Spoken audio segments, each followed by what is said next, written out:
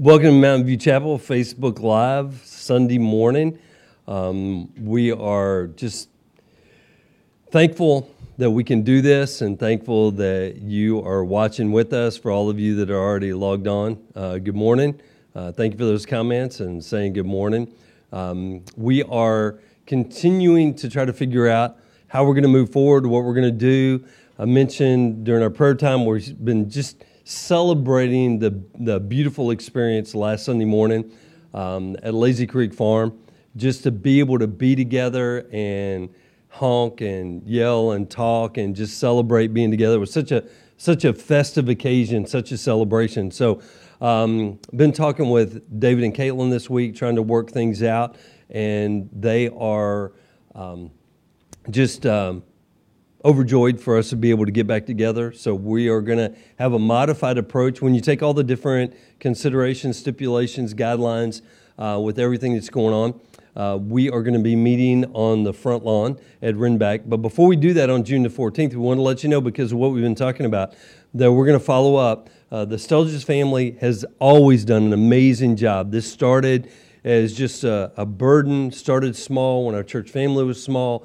And the Stelgis family has just grown this Easter egg hunt. Beautiful, wonderful time for the children. Last year was our first time to do it at the Duggins property, and we're going to continue that Saturday, June the 13th, from 10 a.m. to 11 a.m. It's just an hour, and you can see that we've got classifications for two different kids and two different age groups, age group for the children. We're going to have a great time. We're going to have just a few minutes, and we are going to just celebrate the resurrection of our Lord and proclaim the gospel together. So just from 10 to 11. Then the next Sunday morning, June the 14th, we're going to be at Renback, and we are going to have a front lawn. We're going to have the FM broadcast available for those of you that are, maybe you're not quite comfortable venturing out and bringing your lawn chair. We are going to be on the front lawn, so you need to be praying about the weather. We're going to have the worship team and myself proclaiming from the front porch there, where the double doors are, somewhere in that region. And we are going to have an outdoor resurrection celebration. We've been talking about that when we get back together, we have not been able to sing Up From the Grave You Rose, and we haven't been able to praise and worship together as a church family. So we're going to celebrate the resurrection of our glorious Lord together on June the 14th. We're still trying to work through other details for youth group, some of the things with the children's ministry, and just another note on June the 14th, and moving forward until things change, until some things are lifted and we go into a different phase. Children are going to need to be with their families. The good thing about being outside, it gives them an opportunity, but we're not going to have nursery or childcare. No children's classes as we start back. Families will be worshiping together outdoors, so bring plenty of chairs. You can bring your coffee, your sweet tea, bring a little biscuit sandwich if you want to, and we're just going to have a great time being together.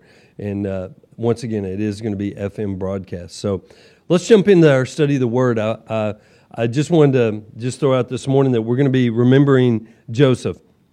I've been studying Joseph for just weeks on end, and just even for the baccalaureate, ladies did an amazing job. So proud of the high schoolers and the graduates.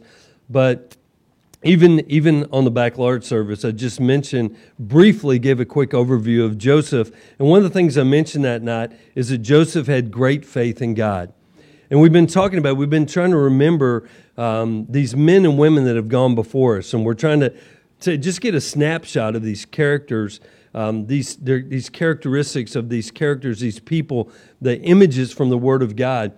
And Joseph was a man that had great faith in God. And I mentioned on that Sunday night that his faith is what gave him the stability to endure some incredibly difficult days. And so this morning as we get started, and as we're looking, I just want to invite you to look at, and we're not going to be able to read all of this, because basically from Genesis chapter 37 to Genesis chapter 50 is the record of Joseph's story, Joseph's life, for what we have revealed to us. And so this morning, the thing that I want to, there's a two-word concept that I really want us to consider. And I think that especially in our current culture, our current environment, with all the changes, with all the technology, with all the improvements that have been made technologically, I think that this is more of a difficulty than ever before. So this morning, as we're remembering Joseph, there's a concept that I really want us to focus on, and I call it patient faith. So I really want you to think about, as we remember Joseph, I want you to think about patient faith. Now, what we're going to do is, I'm just, like for me in my Bible, when I go back to Genesis chapter 37 through chapter 50, basically 13 chapters are what we're talking about. And I'm not going to be able to expound on the depth of this man and his life. I mean, we could literally do a study of Joseph for a year. There's so many deep, amazing things. But I hope that by us having this conversation and us having this study this morning, that it will interest you to study on your own, or if you've already studied, to re-study on your own. And so as we begin this in Genesis chapter 37, we begin with a 17-year-old young man, and he's from a very large, diverse family. I'm going to use diverse family, and you're going to have to read and remind yourself of what that looks like, because their culture and their clandestine approach to family back then was a lot different than what the average American family looks like today. And so he was from a very large family. He was number 11 of 12 brothers from their father Jacob. So he was from a larger family, but the Bible says that he and his brother were from Jacob as he got older. So he had a lot of his brothers were born early on, and if you know the whole story, if you've studied about the situation between Leah and Rachel, you'll better understand that. So what I want to do is I want to give you a real quick overview of Joseph's young life. And I want to use some words. I want to give you some word descriptions about basically the first 17 years, things that we can take out or extrapolate, or that we can kind of gravitate to based on the record and what we read. A quick overview of Joseph's young life, the first 17 years. He was privileged, blessed, he was favored. You see that he was very intelligent. He had a lot of training. He was very well trained. And yet, there seems to be a level of naivety about all these things.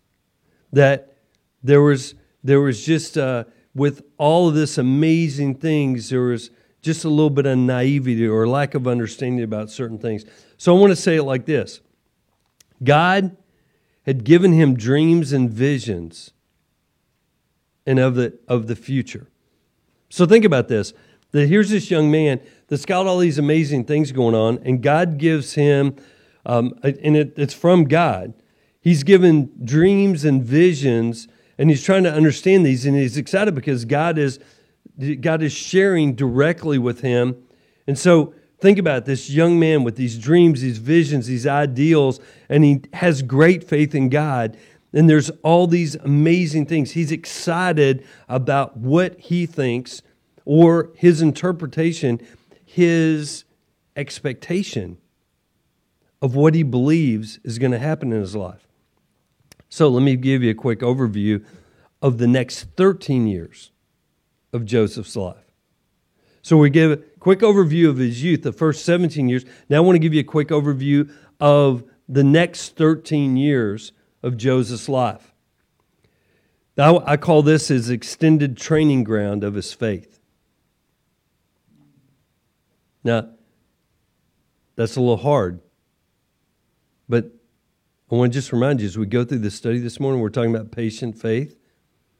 Most of us struggle in this developmental training ground. Joseph is a great example of the reality of faith, patient faith. So a few words. He was despised and hated, nearly murdered. He was sold, enslaved, defrauded, forgotten, overlooked, unjustly accused and imprisoned, deceived, heartbroken, manipulated, abused, and greatly disappointed. You want to jump on that bandwagon? So think about the first 17 years, God had given him some dreams, some visions of the future. And then that next 13 years, that extended training ground for his faith, It was basically the human reality of great trials and tribulations. Quite a contrast between the two periods of time. Would you not agree? And I believe that we're all faced with the same point of decision that Joseph was faced with. We either cling to God, we either cling to Him, or we push Him away. And really, we can use a lot of different word analogies and we can break it down a lot of different ways, but clinging to God in the middle of these times where there's an extended training ground and it's unpleasant, it doesn't meet our expectation, there's all these things going on. Clinging to God is faith. Pushing God away is unbelief.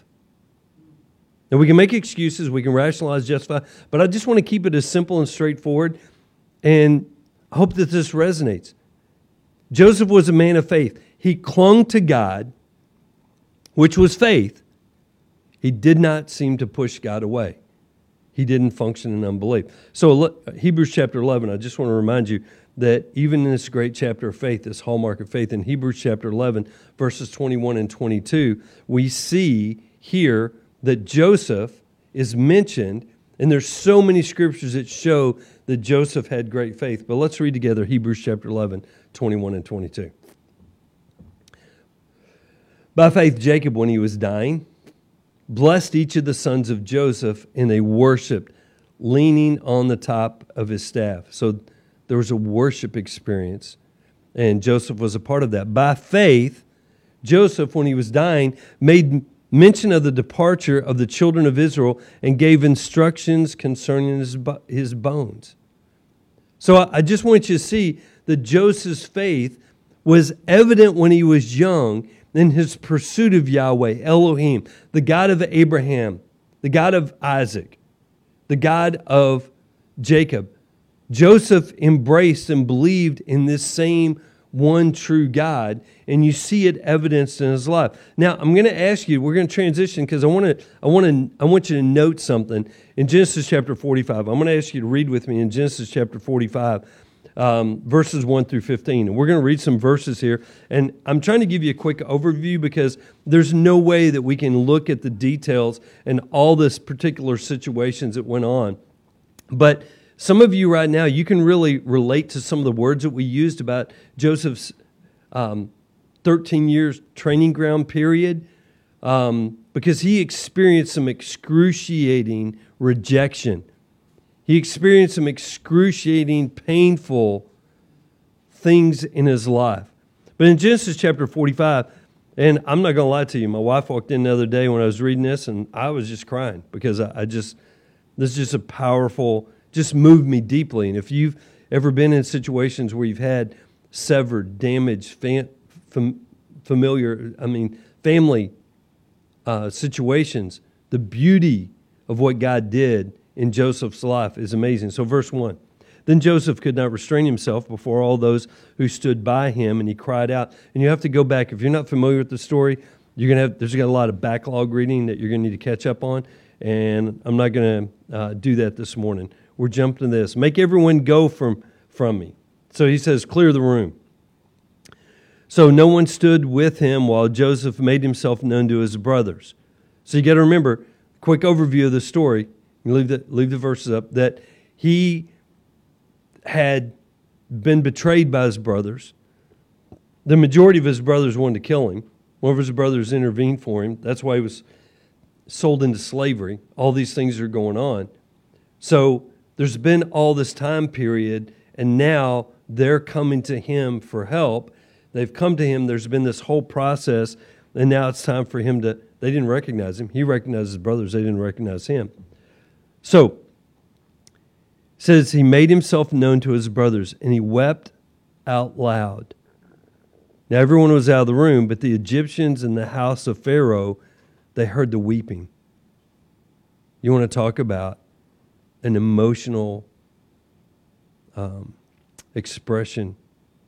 A lot of emotions, painful emotions that have been dealt with and packed away. Verse 3. Then Joseph said to his brothers, I am Joseph. Does my father still live? But his brothers could not answer him. Well, if you go back and read the story, you know why they couldn't answer him. They were shocked. They were blown away. For they were dismayed in his presence. And Joseph said to his brothers, please come near to me. So they came near. Then he said, I am Joseph, your brother, whom you sold into Egypt. But now, do not therefore be grieved or angry with yourselves because you sold me here. For God sent me before you to preserve life. For these 2 years the famine has been in the land, and there are still 5 years in which there will be neither plowing nor harvesting. And God sent me before you to preserve a prosperity for you in the earth, and you in the earth, and to save your lives by great deliverance. So now, it was not you who sent me here, but God. And he has made me a father to Pharaoh, and the Lord of all his house, and a ruler throughout all the land of Egypt. Hurry and go up to my father and say to him, thus says your son Joseph, God has made me Lord of all Egypt. Come down to me, do not tarry, and you shall dwell in the land of Goshen, and you shall be near me, and your children, and your children's children, your flocks, and your herds, and all that you have. There I will provide for you, lest you and your household and all that you have come to poverty, for there are still 5 years of famine. And behold, your eyes and the eyes of my brother Benjamin, see that it is in my mouth that speaks to you. So you shall tell my father of all my glory in Egypt and all that you have seen, and you shall hurry and bring my father down here. Then he fell on his brother Benjamin's neck, and he wept. And Benjamin wept on his neck. Moreover, he kissed all of his brothers and wept over them. And after that, his brothers talked with him. Now, I wanted to read this because I think it's such a powerful reminder, and it's such a powerful proclamation of the faith perspective and the freedom that Joseph had in his spirit. Now, if you go back and read the account, there's so many beautiful details that Joseph was shrewd, Joseph was wise, Joseph was intelligent. He didn't get to the place of basically being the prime minister of all of Egypt and being second only to Pharaoh himself over all the land and all the holdings of Egypt by being the naive young man that he may have started out. That naivety was changed in his life over those difficult 13 years. And so what you see here is this amazing, elaborate plan that didn't take place overnight. You see the reality of Joseph's patient faith in all that was taking place and all that was going on with the way that he's interacting with his brothers and the freedom that he has. Now, I want you to go to chapter 50 because I want you to read verses 15 through 21 with me. Genesis chapter 50, and I think it's important that we look at this because it's a stark comparison. So I just want to remind you that in Genesis chapter 50, Jacob has died. So his father's died. They brought him to Egypt. I just think it's amazing if you look at this. It's kind of beautiful that Jacob had the first 17 years with Joseph. Thought his son was dead. And then he had about 17 years with him in Egypt. I think that's beautiful. But I want you to read along with me. Verse 15. When Joseph's brothers saw that their father was dead, they said, now I want you to pay attention to this. Perhaps Joseph will hate us and may actually repay us for all the evil which we did to him. So they sent messengers to Joseph saying, before your father died, he commanded, saying, thus you shall say to Joseph, I beg you, please forgive me the trespass of your brothers and their sin, for they did evil to you. Now please forgive the trespass of your servants of the God of your father. And Joseph wept when they spoke to him. Then his brothers also went and fell down before his face, and they said, Behold, where are your servants? Joseph said to them, Do not be afraid, for I am in the place of God. For am I in the place of God? Sorry about that. But as for you, you meant evil against me, but God meant it for good, in order to bring it about as it is this day, to save many people alive. Now, therefore, do not be afraid. I will provide for you and your little ones. And he comforted them, and he spoke kindly to them. What I just want you to see here, the stark difference between, I believe that his brothers, when we look at this,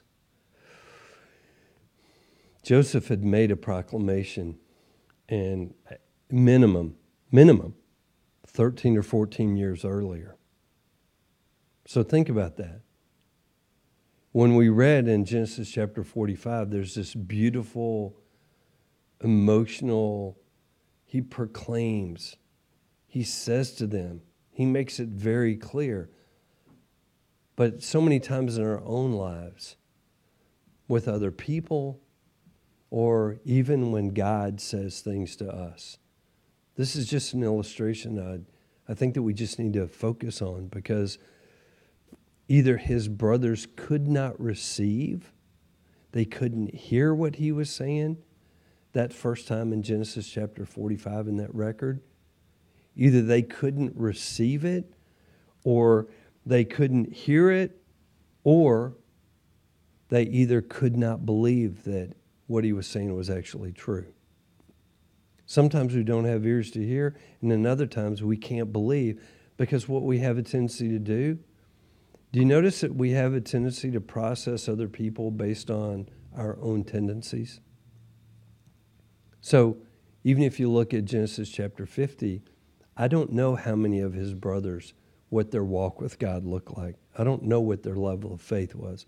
What I can speak to is that their father Jacob had great faith, and that Joseph had great faith. And I know that there were other of the siblings that had faith in Yahweh, Elohim, the God of the Hebrews, the one true God. And yet, with that being said, they could not believe, because the evil and the struggle of their own heart, most of them could not believe that Joseph would actually be able or be willing to have that kind of perspective or that kind of freedom toward them. So, I just want to mention this quickly. Patient faith gives freedom, while unbelief brings bondage of our hearts and souls. Joseph's faith in God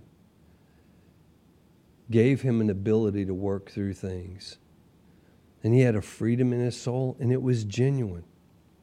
And you can see in both cases, he wasn't just saying words. In both of these scriptures, in Genesis chapter 45 and in Genesis chapter 50, he's weeping. He's connecting with the pain of the past. It wasn't that he was denying things. He felt things deeply. And if you see even in chapter 50, the kindness that he displayed. But I want you to just think about this. I believe that the brothers lived in torment for their sinful hearts and their sinful actions and their unbelief for 13 to 15 years. Joseph had offered them a different perspective because of the faith and the freedom. He'd done nothing but lavish goodness on them. Think about the torment of their souls. They couldn't either receive it, they didn't understand forgiveness, they couldn't comprehend, they wouldn't allow it to take place. So that the very first concern, as soon as their dad died, because they're thinking, what would we do? We would get even. The very first concern, they had to go to Joseph and say, hey man, here we are. And he's like, basically, hey, I already addressed this years ago. And I love you guys. Regardless of what your motives were, God has used all of those 13 years, not just to develop me, but to use me for thousands of other people. That's a powerful truth. So James chapter 1, I wanted to look at this very quickly. James chapter 1, 2 through 8. And I just want to mention this as we go through it real quick, because there's a couple words I want to leave with you. James chapter 1, 2 through 8. My brethren, count it all joy when you fall into various trials, knowing that the testing of your faith produces patience. But let patience have its perfect work, that you may be perfect and complete, lacking nothing. We've got to allow this patient faith to work in us. We'll keep reading, verse 5.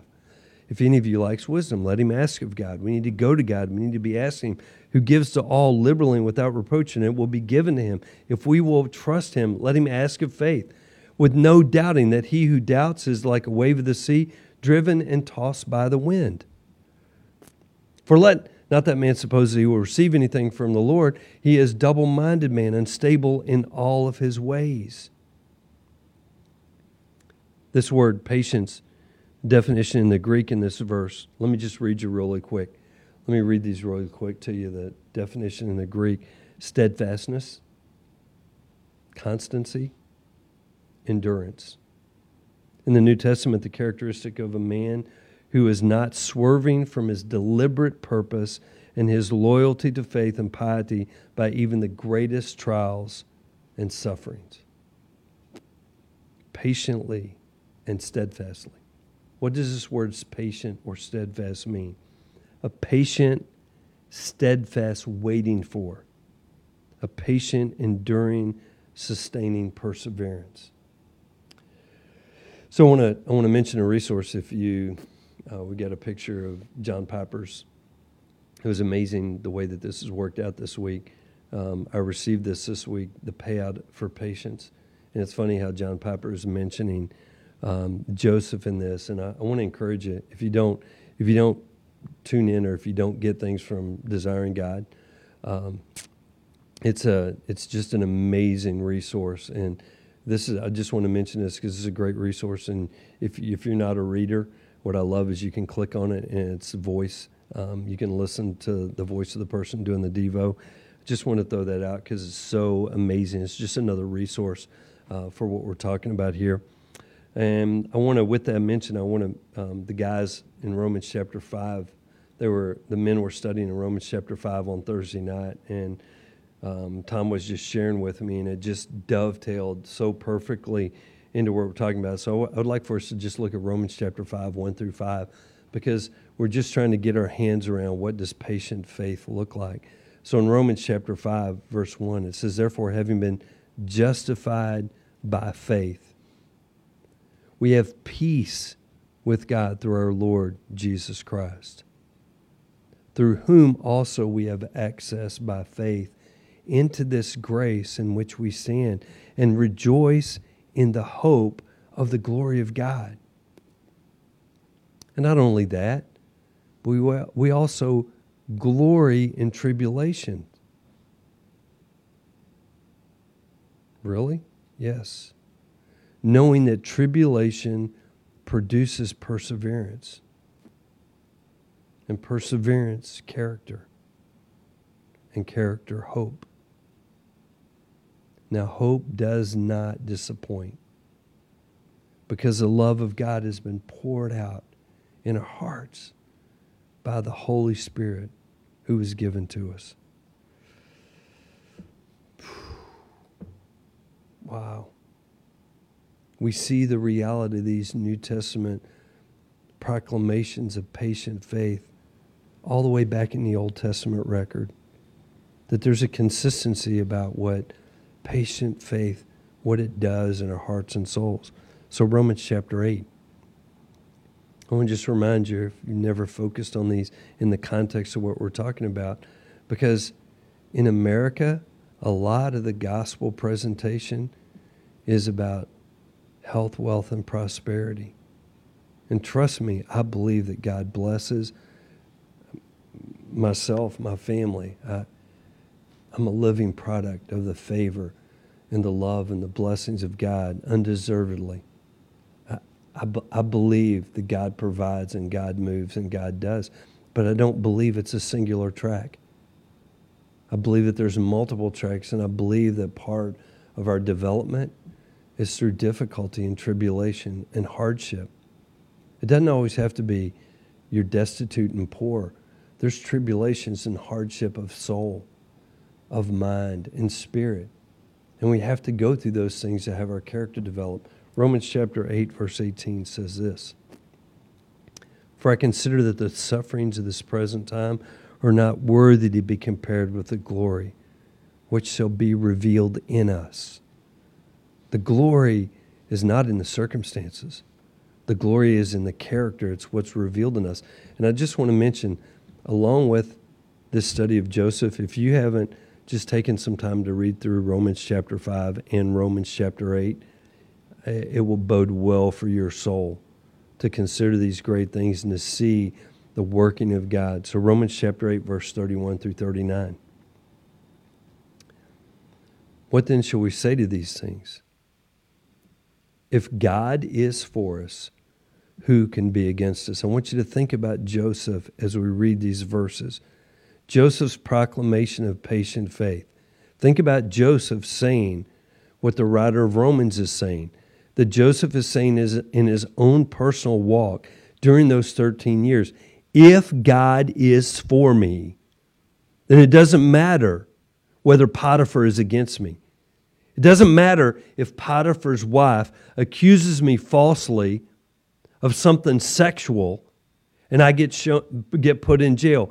It doesn't matter. If God is for me, the butler and the baker and me being totally forgotten and overlooked for 2 years, an extra 2 years in prison, in jail, incarcerated. If God is for me, who can be against me? Let's read on. "He who did not spare his own son," Jesus celebrating his gift, his resurrection, "but he delivered him up for us all. How shall he not with us also freely give us all things? Who shall bring a charge against God's elect? It is God who justifies. Who is he who condemns? It is Christ who died and furthermore is also risen, who is even at the right hand of God, who also makes intercession for us. Who shall separate us from that love, the love of Christ? Shall tribulation or distress or persecution or famine or nakedness or peril or sword? As it is written, for your sake we are killed all day long. We are accounted as sheep for the slaughter. Yet, in all these things, we're more than conquerors through him who loved us. For I am persuaded that neither death, nor life, nor angels, nor principalities, nor powers, nor things present, nor things to come, nor height, nor depth, nor any other created thing shall be able to separate us from the love of God which is in Christ Jesus our Lord.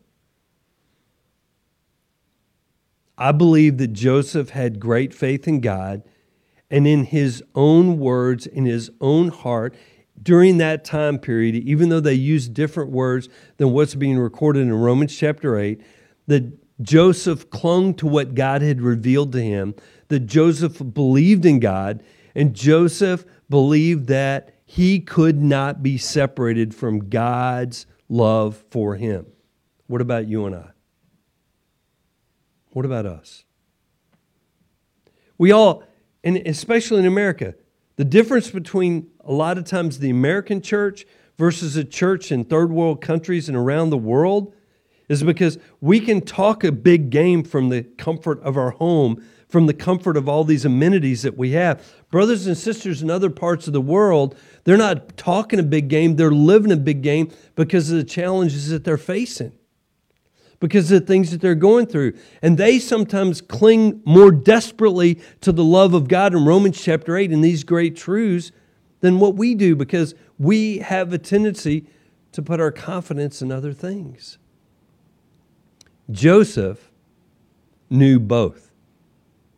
He had a privileged, favored upbringing, and then he went through 13 years of hellacious training, difficulty. So I want to give you 3 things about patient faith. Learning to trust God makes one patient. And I mean, some of you were like me. You've prayed for patience. That I learned that's not something that's on the top of my prayer list now. God, make me patient. I want to learn patience, and I know that that's one of the things that's important. But patient faith, there's a process. And if we are truly children of God, if we've truly been redeemed, part of being conformed to the image of Christ is we're going to go through difficulties and we're going to have to learn patience, because that's how God develops our character that reflects the reality of Jesus in a lost world. So let me give you 3 things to think about. What does this type of patient faith look like? Patient faith, number 1, patient faith changes your perspective, but it does not take away the pain. It helps you deal with the pain. It helps you cope with the pain. But patient faith, just like what we read in Romans chapter 8, it's about what is working inside of us in our hearts, our souls, and our minds. And patient faith, it changes your outlook on things. It changes your perspective. Isn't it amazing how 2 people can stand right next to each other and see a similar thing ahead of them, and their perspectives are totally different? And it's not just about being a pessimist or an optimist. It's about a depth of understanding, a depth of love, a depth of commitment, because faith versus unbelief, it changes your perspective. Number 2, patient faith gives you strength to endure the horrible situation. Patient faith creates a strength, a fortitude, a resilience, a resolve, to where that you can go through, you can endure the horrible situation. So many times, especially I see it today more than ever before, everybody's constantly trying to get somebody out of an uncomfortable situation. And sometimes I come across as, well, people don't understand that I'm trying to help people endure the situation, because I know that pain and suffering and tribulation produces godly character. And sometimes we just have to walk it. We have to endure it. We have to take the consequences of what we've done. We have to learn from those things. But there's a great strength that patient faith creates. And number 3, patient faith allows you to release the bad to God and open your heart to His goodness and love. Now, I really want you to focus on this one along with the other 2, but patient faith allows you to release the bad to God. How do I know this? Because for me, I experience hurt. I experience rejection. I experience a lot of negative things in my life as I minister. My wife and I, we've experienced a lot of pain in the past. And just like what I mentioned earlier, that there's a choice to either cling to God or push Him away. And I can tell you in my own life, for me personally, that more now than ever before, resentment, anger, bitterness, greed, comparison. I can give you a whole list of negative, sinful things. I bring those to God, and I'm like, God, help me to identify those. Help me root those out of my life. And help me to embrace your love. Help me to embrace your goodness. Because what He's called me, what He's called us to do, without having His perspective, without having His strength, without His help of forgiveness and restoration and redemption in my soul, if I'm not careful, I wind up living just like Joseph's brothers. I can talk a big game, I can go through the motions, but down deep in my heart, there's this fear, there's this guilt, there's this torment for the things that have been done, and I'm not living in freedom. So then, if I'm living in torment and somebody wrongs me, I want to get even with them, or I want to exact something on them instead of living with the freedom that Christ has died for me to live with, and for me to have that joy, for me to have that hope, that unexplained hope, that when all of these bad tribulations come against me, to where I can truly say, God, I'm releasing the bad. I want to learn from the bad, but I don't remember it. I want to move on from it. And we've been talking about this, embrace the good, allow God to move in and do stuff in your heart and soul. I hope that this has encouraged you. I go back regularly and I look at Joseph's life because I need to be reminded of these truths.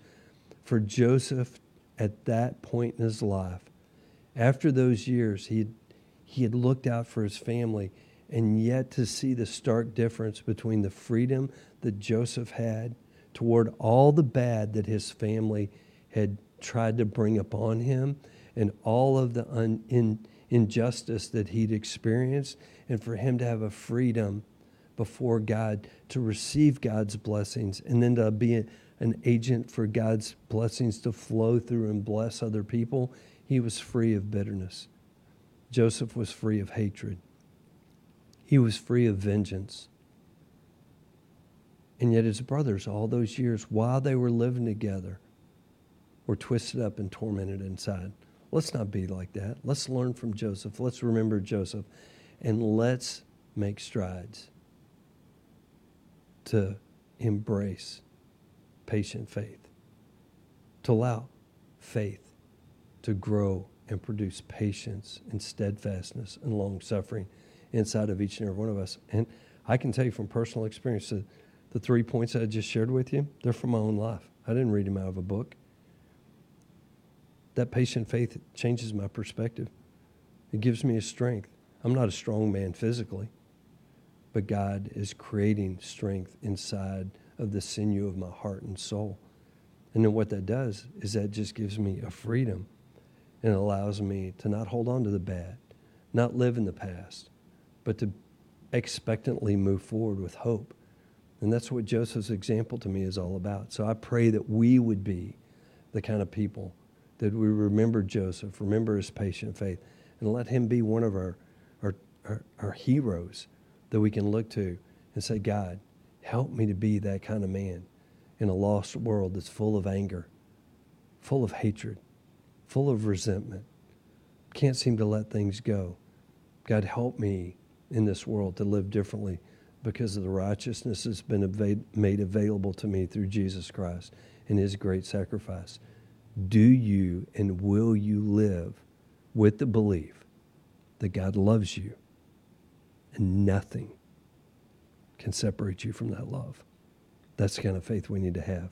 That's what God wants us to believe, because that's what's really true, regardless of what lies are thrown out there. So, hope I've been a challenge, a blessing, and encouragement. And I hope that you'll look at Joseph's life and you'll study on your own. Just as we close, just want to remind you of June 13th and June 14th. Super excited about being able to be close to each other, see each other's faces, worship together, hear each other's voices proclaimed.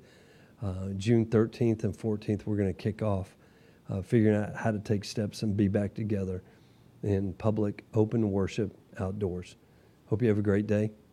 Pass on the freedom and the love of Jesus to somebody around you this week, because whether they realize it or not, they desperately need to sense the love of God, and he's called you to be the one to pass it on. So let's embrace that today.